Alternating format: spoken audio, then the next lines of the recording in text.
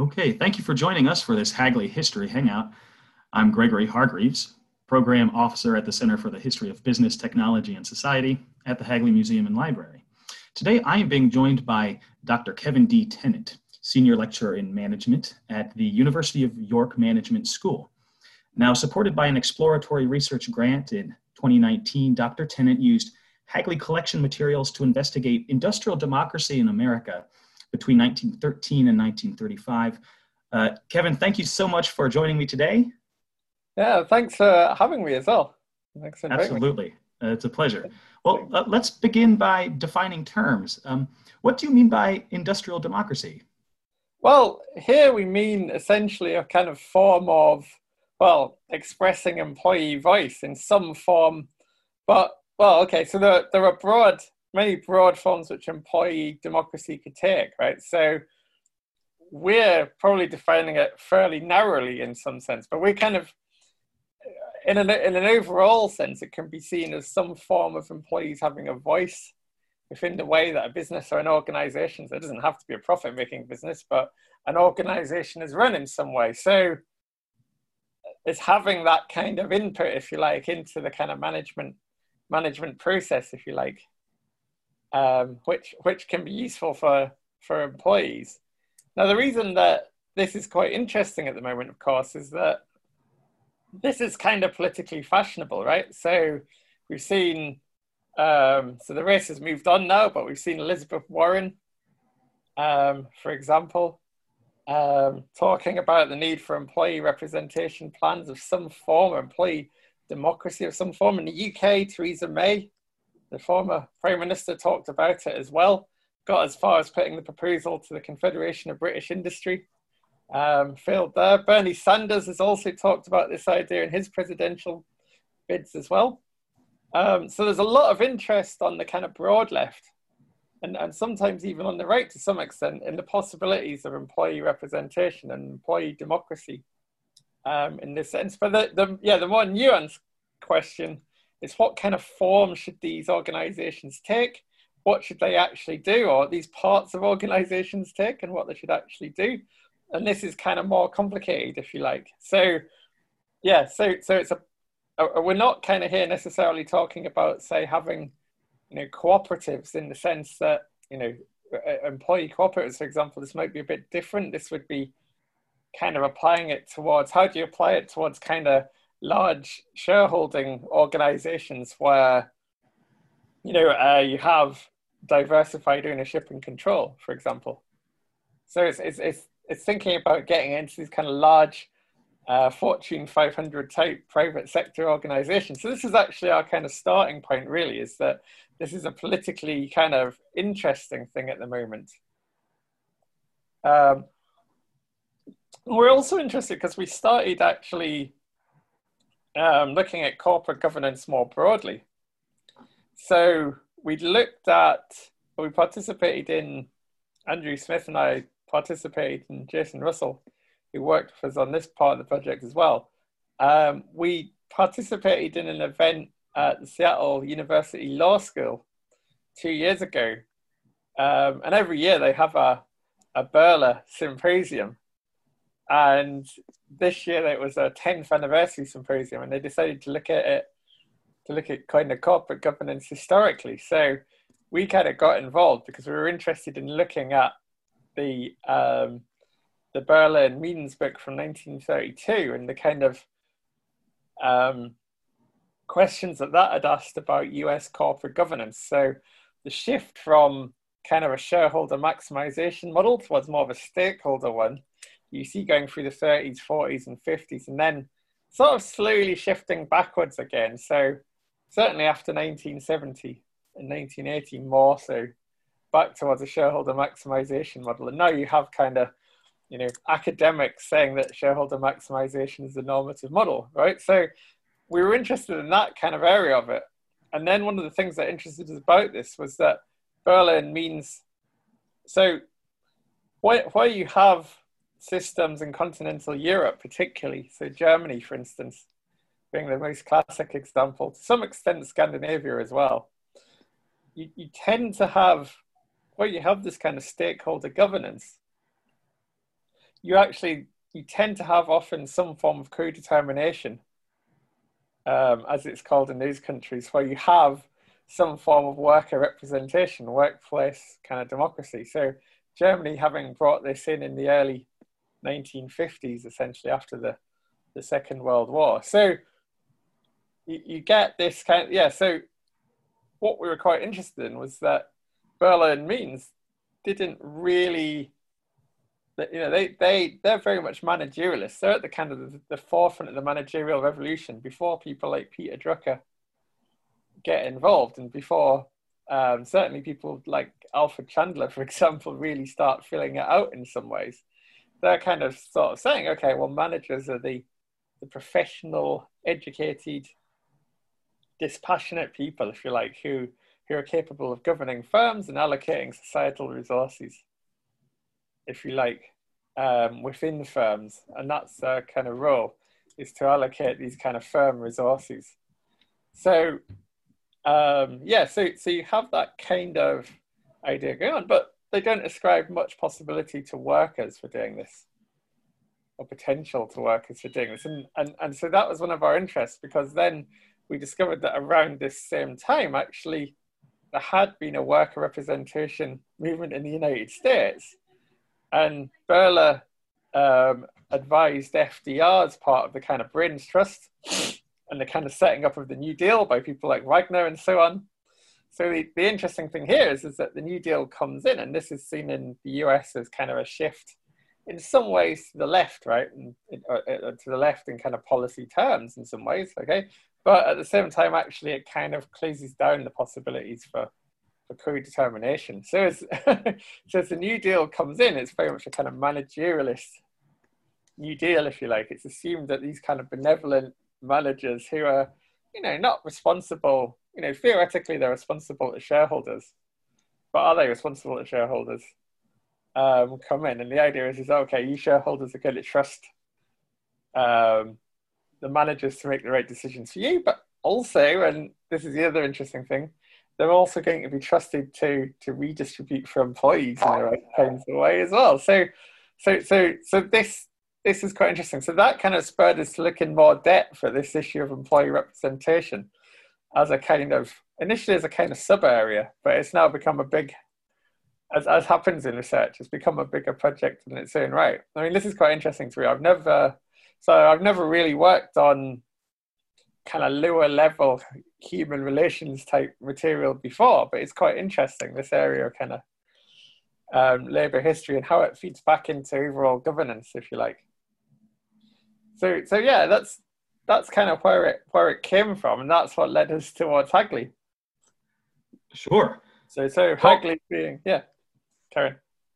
Well, what Hagley collections then did you use for your research? Yeah, so Hagley was a good place to start, obviously, as the kind of, you know, so certainly even from the UK, we consider it to be one of, you know, the main, or the leading sort of American repository, because it just kind of brings together so much stuff, right? And so we had a look through and we talked to people like Lucas Clausen there, who were very helpful. And actually your team are very, very helpful.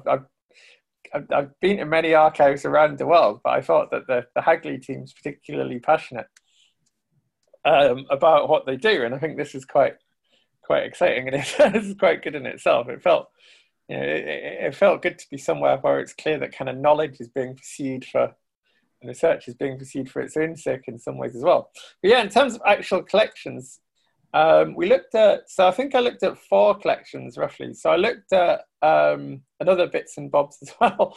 So I used materials from both the archives and the library, but particularly useful in the archives were on microfilm, you have the records of a company called Leeds and Northrop, a small engineering firm who made, I think, kind of scientific instruments and instruments for boilers and things like this. So they made kind of precision engineering products, basically. A small firm from Philadelphia, so not very far from Hagley, but they had from 1919 until at least the start of the Second World War, an employee representation program that was incredibly well worked out, and better yet, they had kept the archives. So what seems to have happened in some cases when there were employee representation plans, so lots of big firms had them. So General Electric had one, International Harvester, Western Union, some of the Standard Oil. So Rockefeller was very keen on them. So some of the kind of Standard Oil subsidiaries, or after the kind of breakup, under the sorry, my voice is going out. After the breakup under the Sherman Acts, then the Standard Oil subsidiaries started having them as well. So so a lot of firms had them, but not many seem to have kept them as part of the corporate archive, if you like. So in some cases, because it's, they were called cooperative organizations or associations, in some cases that the actual representation scheme was, and it was slightly separately constituted. So in some cases, the records of this haven't survived in particular detail or in particular depth within the corporate archive. So because Maurice Leeds, who is the president of Leeds and Northrop, kind of saw the cooperative association, as he called it, or as the company called it, they saw it as a big part of what they were doing. They then kept it within their overall corporate archive, which is microfilmed and given to Hagley. So this is quite useful to be able to go through on the microfilm machine at Hagley. So I looked at quite a lot of the records of it, and it has quite complete meeting minutes and this sort of thing. So it was more complete than, so you also have stuff from Bethlehem Steel, so very complete, fantastically, and if you're a historian of Bethlehem Steel in itself, say this would be a dream, because you have very, very complete boxes of paper, records of that, but just a few folders within those boxes, just a few kind of the slimmer line folders within it of the employee representation plan. Same for the Pennsylvania Railroad. So the Pennsylvania Railroad's files take up a whole wall, right? And I've seen Nal Chiarella's fantastically thick book on the first, and that's supposed to be the first volume, right? On the, but again, you've got some quite good records of its employees representation plan, but they're fairly, so there's quite a lot of documents from it, but again, not really many minutes. So there's a lot of kind of the public relations about it. There's a lot of things like talking about it in abstract, how many cases they resolved through it and things like this. But there's not as much detail necessarily about the actual meeting. So the Leeds and Northrop file seemed to be the best one that I've seen. There's also some stuff in the SEPTA files, the Transport Organization for Philadelphia and Around's files, which was a private company in the 1920s and also had an employee representation plan. But again, I didn't find that the files were there and that weren't quite as good. But the other thing is the employee representation plan there was quite well documented in some cases compared to others. So the Leeds and Northrop files are good because what you have is you have basically kind of monthly meetings of its committee.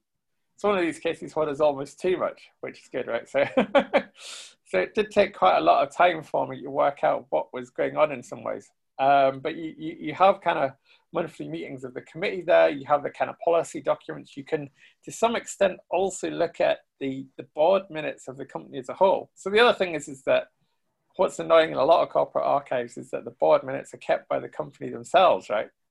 So in some cases, this is also an issue. But the great thing is that you've got the Leeds and Northrop kind of executive committee minutes, as it called it, and then as they call it, and then you've got the board, you've got the minutes of the cooperative association as well. So you can see to some extent the goings on between them and what the two bodies are doing and what they're talking about. So this was quite interesting and quite useful. And when I kind of hit on this, I kind of realized that this is quite a good kind of collection to go through, if you like. So even though it can be difficult to get things off microfilm at times, it's a very, very good kind of holding. It's very complete. It's one of these things where you can one of the things that's quite good when you're working with archives is being able to work out, what you're looking at, but then when you've got big loads of documents, if there's a kind of regular pattern, like a meeting minute, and then you get that list of participants every month and this kind of thing, then it gives you a structure to work with, right? So the Leeds and Northrop files have that have that structure, and it's really good. And we can get into some of the stuff that they're kind of talking about there. So it's quite interesting. It's really interesting from that perspective. Is sort of you can see, what the organization actually did. So it seems to be quite a good case study. And yeah, we're going to make that particular case study central to a paper that we're now putting together for a big management journal around this topic, if you like. There's going to try and look at what are the impacts of employee voice coming through a cooperative organization like Leeds and Northrop had, essentially. So how did it impact the firm? What did these cooperative organizations or corporate associations, if you like, actually do? Was it was it good in terms of strategy or innovation, for example, or was it more of a kind of a body for collective bargaining and this kind of thing? So this was our kind of this was what we were sort of looking for there. So the interesting thing there was that we had one theory that so there's some work done on the steel industry, particularly by Dan Wren, who the management historian, who's shown that in the sort of Great Depression period, particularly, employee representation plans were quite useful at kind of improving productivity and innovation in the steel industry, because the thing was is that you could talk to employees and they would spot things that the management didn't, essentially. So you break down that agency problem, if you like, or you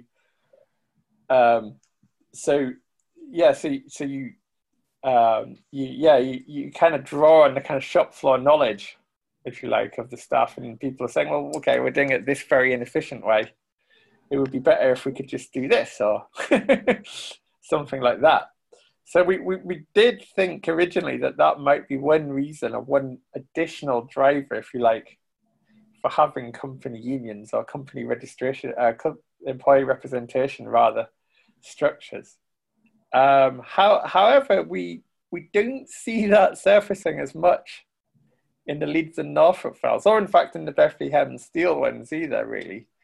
So this is quite interesting. They do have suggestion schemes and this kind of thing. And there is a safety committee that look at kind of minor, it looks at ongoing safety kind of details in the factory, but the records of that part of it aren't as good. So we don't see kind of detailed minutes all the time of it crops up from time to time, but and things like doors in sheds that are causing the shed to be closed, and could it be opened in the summer and cold rather than, could it be opened in the summer? Could it be closed in the winter? Things like this are coming up. But we don't really see kind of hard innovation material kind of coming through. And the other sense I got from, so what I did was I went through the minutes of the Cooperative Association first. And then I thought, well, we're probably only seeing, we're seeing kind of their side of it here, but what if I look now at the executive minutes as well? And yeah, I didn't see much evidence there that they were engaging them in, so I wouldn't say that they're engaging them in strategic decision making around, new products or anything like this particularly. So this is quite interesting. And some of the writings of Maurice Leeds himself are also in the microfilm as well. And they're quite useful as well, because he gives quite a lot of useful context there. So he talks about wanting to involve the employees in things which impact them more directly.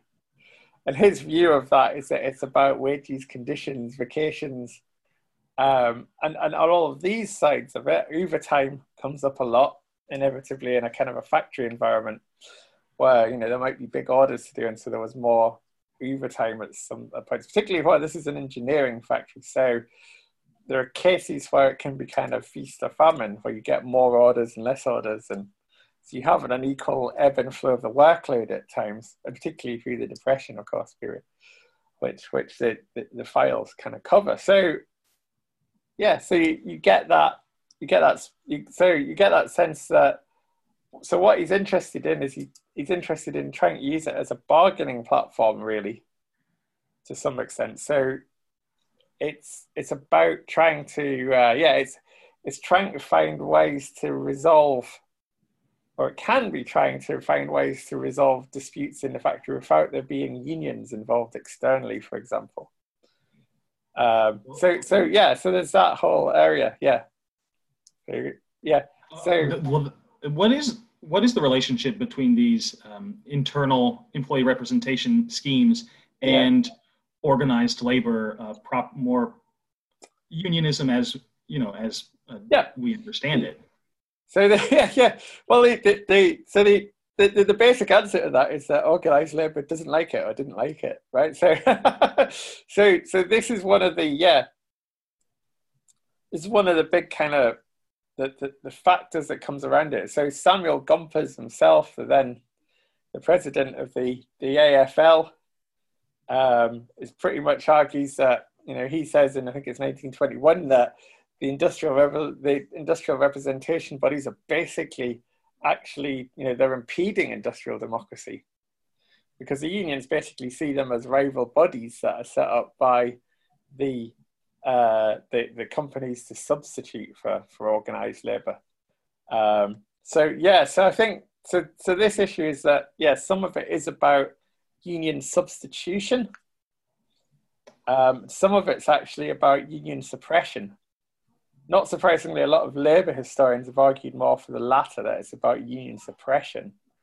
To some extent, I think it can be illustrated more as union substitution. It's quite complicated, because it appears that in the Leeds case, the employees are actually quite happy to be represented, for example, by this body. And when the Wagner Act comes in 1935, when it's going through Congress, the employees of the firm actually they get together and get 700 signatures against the Wagner Act, and it's a firm that at that time employs about 800 people.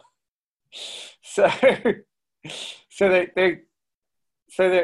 have, that there is a genuine sense there that people do want to engage with this in a meaningful way, and they're not as interested in organized labor in the same sense. So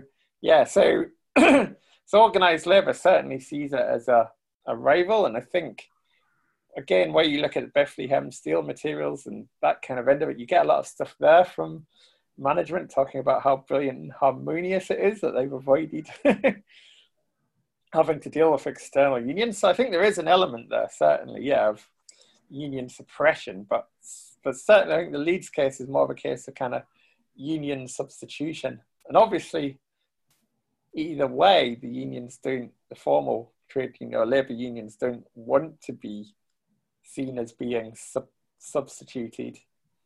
And then the danger is they equate that then to suppression, I think, as well. So there's a difference there, though, however, between that suppression and between substitution and suppression. To be clear, there's a difference there. So and it's quite complicated to tease out which is going on at different times.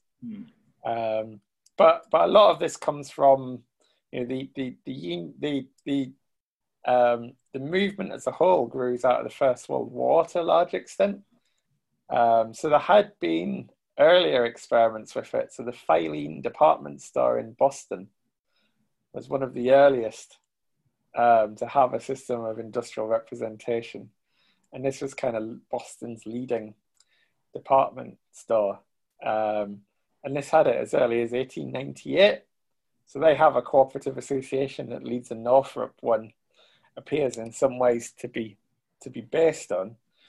But then what you get from around the First World War is a sense that this is a way to increase productivity through the First World War and then into the early post-war period as well.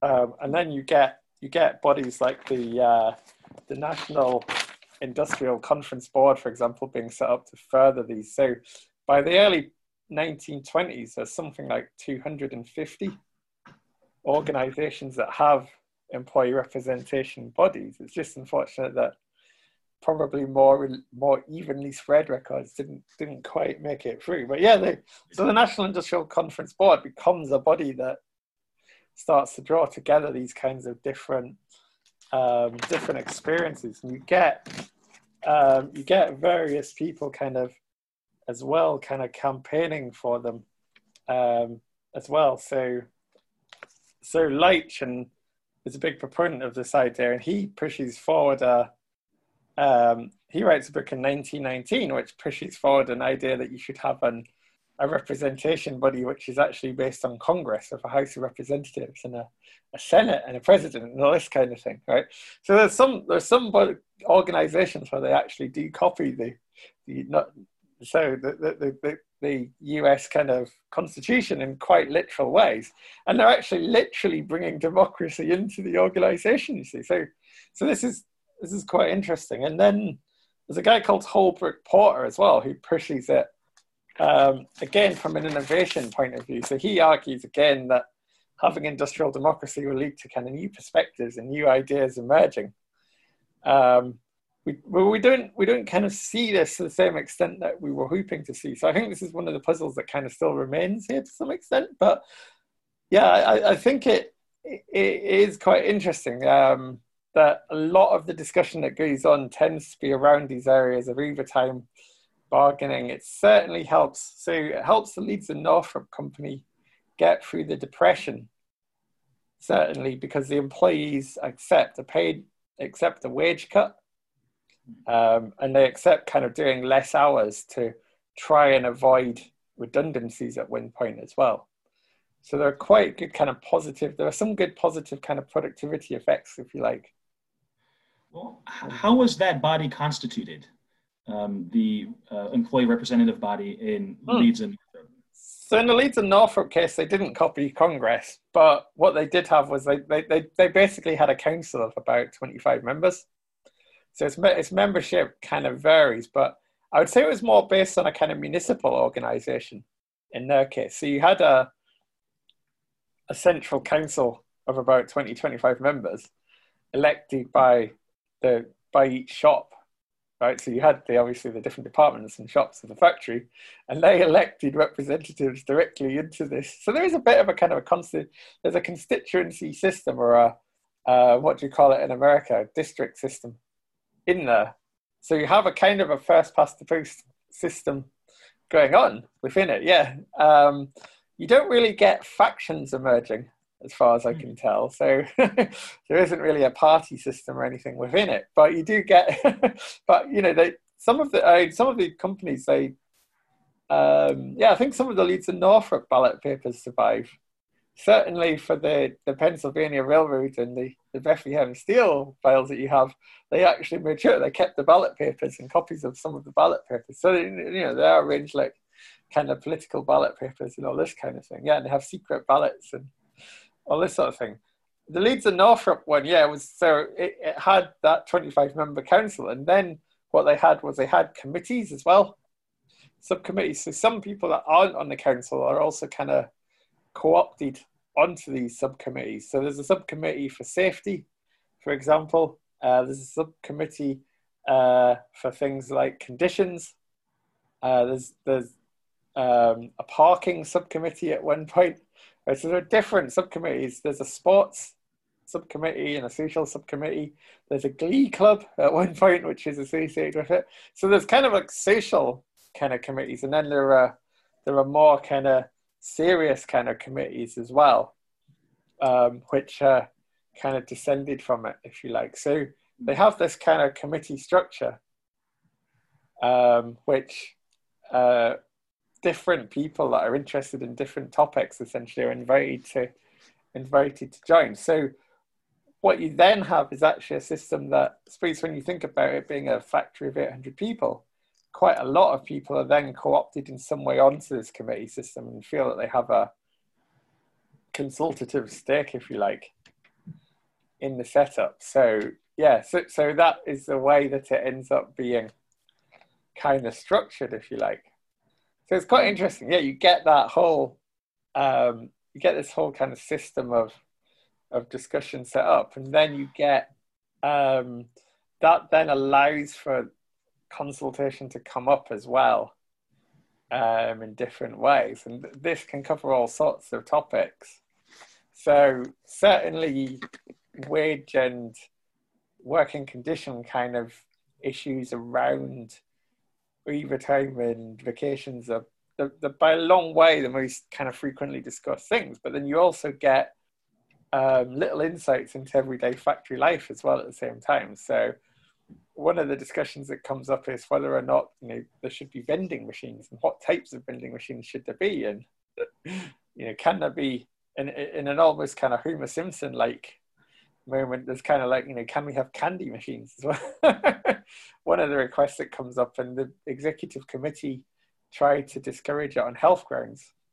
There are discussions about, you know, can we have milk machines? Cigar machines is another one that comes up. So they're quite keen to allow the milk machines, less so cigar machines, for example. So there are, so there's a kind of a, yeah, there are lots of kind of, so I think what you can say about it is that it allows for kind of a bargaining about conditions in the factory that are probably broader than would happen between a union, a labour union in the traditional sense, which would very much probably stick to paying conditions, right?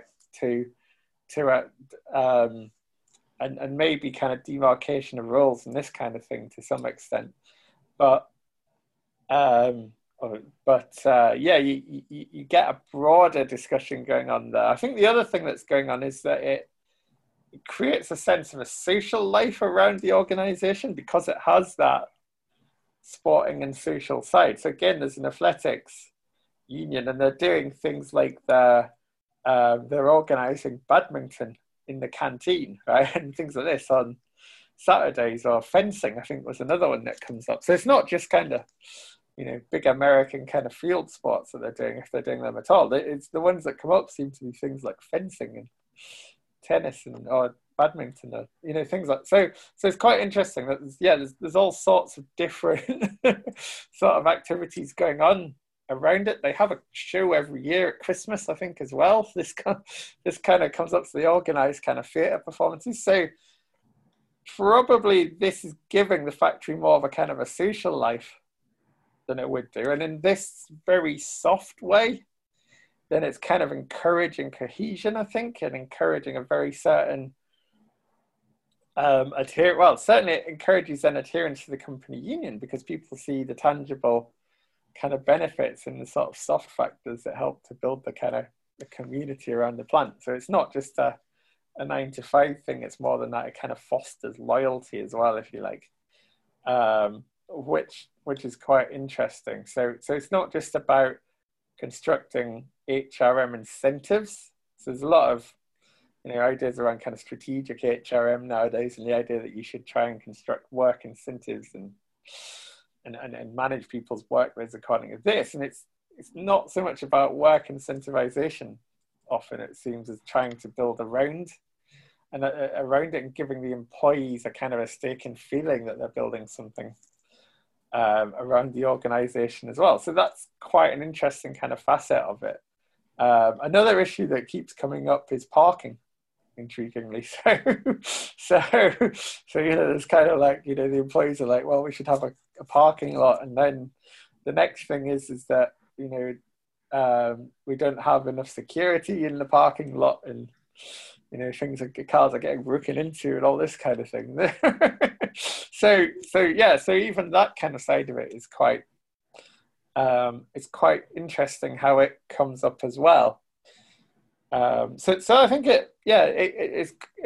it's quite interesting in that sense. So I suppose you can say that it gives employees, or it seemed to have given employees, a stake in the business. It certainly, when the government tried to, or the Wagner Act tried to abolish it. So the Wagner Act basically made it almost impossible, has made it almost impossible for American organizations to have employee representation schemes after 1935, because what it kind of stipulates is that managers can't be involved in the organization of employee representation schemes, nor can they even support them. So the idea is that Wagner very much saw employee representation schemes as union suppression as such, rather than substitution. And so this is what they were trying to stamp out, was a sense that, and I suppose there is a sense that, okay, you could say that maybe there's a conflict of interest as well. So there's a case for arguing that, I mean, it's not something I personally believe as such, but I would say that you could argue that, okay, maybe there's a conflict of interest in managers being involved, and that maybe you do need an independent person to come forward and there's one point of view there that you can advance in that direction, right? So because of this, the Wagner Act ended up legalizing this. I think the longer term problem that's come from this has been that the long run, as you moved away from the kind of the managerialist model towards a more overtly shareholder management kind of model in the US, then what you've ended up doing is kind of is just ending up with a kind of a confrontational arrangement between the unions and employers. And so that's meant that, you know, as we get into the 21st century, newer employers have tried to avoid having unions altogether.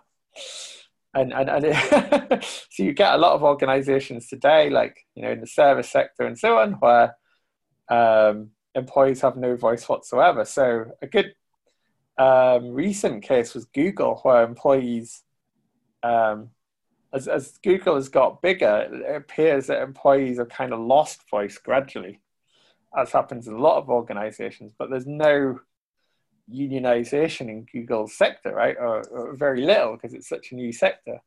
And so employees there, actually, they've campaigned for employee voice in some form to be introduced, or whether it be unionization or a representation scheme or whatever it is.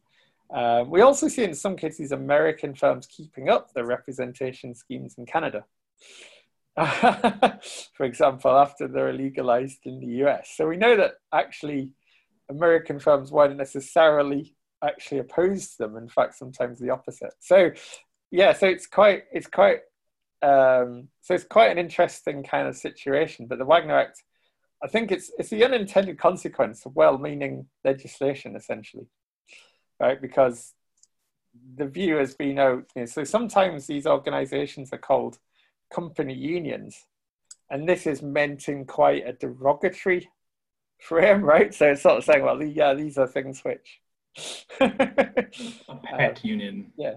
Well, I mean, but again, you know, another argument that comes up here often as well, you know, Germany has enjoyed much stronger productivity growth than that enjoyed, you know, post Second World War by the US and also the UK, where again we had a similar notional movement around the First World War period towards industrial councils, and then moved away from it as well, in a fairly similar pattern towards a much more confrontational mode of industrial relations. So yeah, so that broader kind of narrative fits and flows into it, if you like. So yeah, it's an interesting time to be kind of looking at this.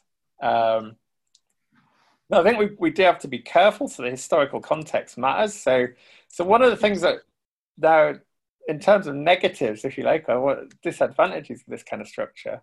So one of the other interesting things that happened was that as the Depression got worse in Leeds and Northrop, the male employees started to argue for married women to be disbarred from working at the firm, for example. So there were never lots of married women. There were only about 5% of the employee base.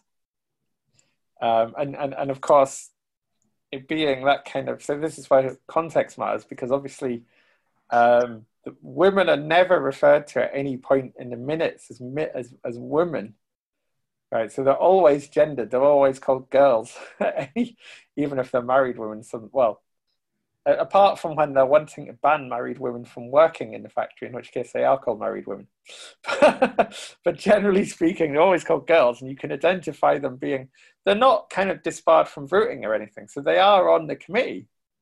You can see their names, Miss such and such. They appear there in the minutes. They appear, and you know that they are women because everybody else doesn't have a title, and then they have Miss next to the name. So the kind of gender norms, if you like, of the period are kind of upheld there.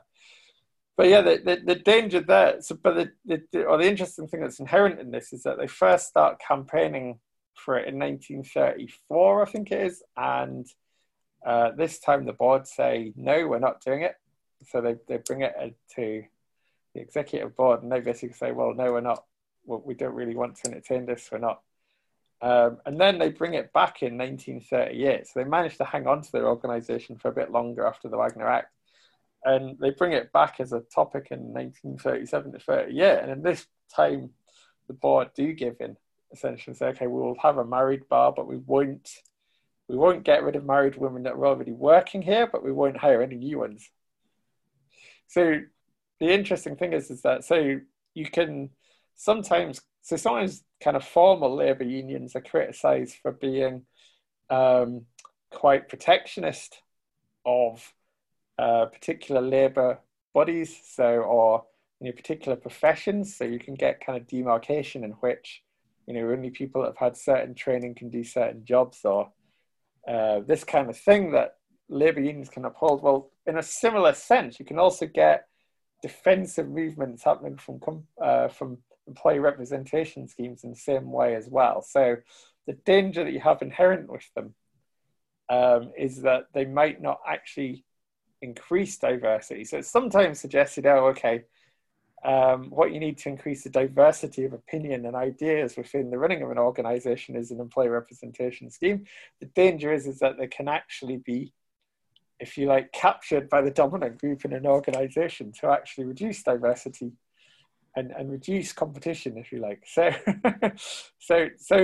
and although you probably wouldn't now vote, for example, to exclude married women, there are different political agendas around that could conspire to capture such an organisation, maybe, or things like this. So certainly there's a risk of that inherent within it. So yeah, there can be, in some ways, conservative organisations as well, or protectionist organisations too.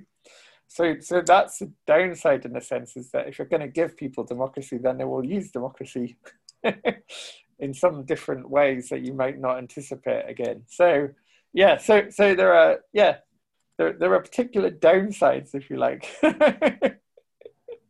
or risks that can emerge with representation schemes such as this. Yeah. And it sounds like that's a pretty important implication given the current policy level of interest in policy circles around this idea. Yeah, so this is the risk that could emerge, is that, so these ideas would be, or these kind of schemes are novel, would be essentially novel to the US because nobody within living memory has had them.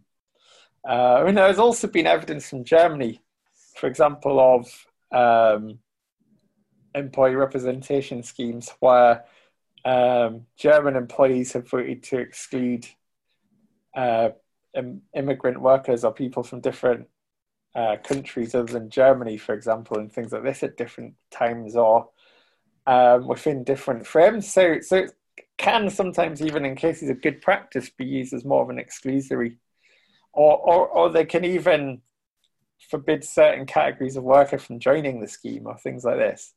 That didn't happen in the Morrison Leeds case, but you could see that it could happen in cases where, you might say that only permanent workers, say, somewhere could be allowed to join it, and then that could end up with there being a large second class of temporary workers within an organisation. And obviously, precarity and these kinds of things in modern organisations are a big issue, right? So it could be that you end up with structures like that being formed. One scheme that Leeds also tried was to allow only people, so he actually changed the voting rights and governance arrangements of the company so that people that were earning more than $1,500 a year and who'd worked for Morrison Leeds for more than 5 years could buy shares, and then they would be the only shareholders that were allowed an actual vote in the company as well. So he tried this as well. There isn't any kind of statistics to show, unfortunately, how successful this is. But we suspect that probably not many of the employees took up the opportunity to buy shares after they'd been at Morrison Leeds for 5 years, because you wouldn't want to double invest yourself in so there's a strong disincentive against buying into your own employer, and sometimes, in the sense that you don't want to have your eggs in one basket, right? So, so we're not certain that many employees actually tried this, but he did try that approach as well. But it stopped short of the firm being an overall cooperative, if you like, because it's not putting, and where, yeah, I mean, I think this is important to be clear about as well, is that what Leeds had, or what Leeds and Norfolk had, really was a kind of they had a dual system of, so the board was one thing and workers were here. In some cases, what you're now talking about is having worker reps on boards and things like this, but how does that work? How does that align itself? It's not clear. What does that person actually do? Are they just a non-executive director in kind of modern parlance? Do they turn up, and just sort of nod in the corner? I don't, yeah. So, so there are risks like this inherent in the idea. I mean, I think it's interesting. I think I think it's probably, our kind of, the Leeds and Norfolk evidence kind of shows that in some ways these kind of bodies can be more useful than not, because it provides a frame for resolving conflicts and all of these sorts of things. And I think that can be useful in an organization. The danger is that at the same time, if not constituted carefully, you can also have unintended consequences arising out of it as well. And I think that's the other side of it. I'm not convinced, though, that you could sell it to organizations on the basis of, say, improving innovation, though. Necessarily. It might improve safety, I think, and operational efficiency in some ways, but it's probably but it's more of a soft factor than a hard factor, if you like. It's more, if you get people invested in an organization in a soft way, then they're more likely to be interested in improving kind of safety and conditions and working practices, and getting rid of inefficient working practices and this kind of thing, and than they will be if they're prevailed upon in a hard way, if you like. Yeah. So yeah, but so I think they're probably more good than not. But at the same time, we have to be careful about exactly what benefits these things will bring, and that's to be a kind of measured discussion about it. Of course, as far as I perceive things contemporarily, the possibility of measured discussion seems very few sometimes, but but there has to be a clear idea of what these bodies are for. And actually that's probably partly why they ended up being suppressed essentially in the 1930s, was because of that ambiguity about, what were they for? It's quite interesting to actually look at what they actually did as well, which is where the access to the materials at Hagley was really useful. Yeah. Well, I'm so glad you're able to have so much benefit from the access to the materials, and thank you so much for sharing your work with me today. Yeah. And well, I look forward to being able to come back to Hagley at some point, because I really enjoyed that as well. It was great. It was perfect to be. So in the modern academic environment, it's very difficult to get kind of that sort of relaxed, kind of out of the way, remove, kind of atmosphere that's really useful for sort of thinking as well, and that kind of thing. So Hagley has that, and this is a real advantage of it as well. So it was great for that, to just be able to go there and sort of crack on and look through, get these boxes, get these microfilms, look through them, take loads of photos. This is a perfect environment for that. Mm-hmm. Yeah. Well, thank you for saying so, and we can't wait to see you again. Yeah. Once world conditions permit. Once things improve, yeah. We'll yeah. I'm glad it was this year. I'm glad it was last year and not this year for that reason. Yeah. Well, thanks a lot, Kevin. Yeah. Thanks a lot for having me. Yeah. Sure.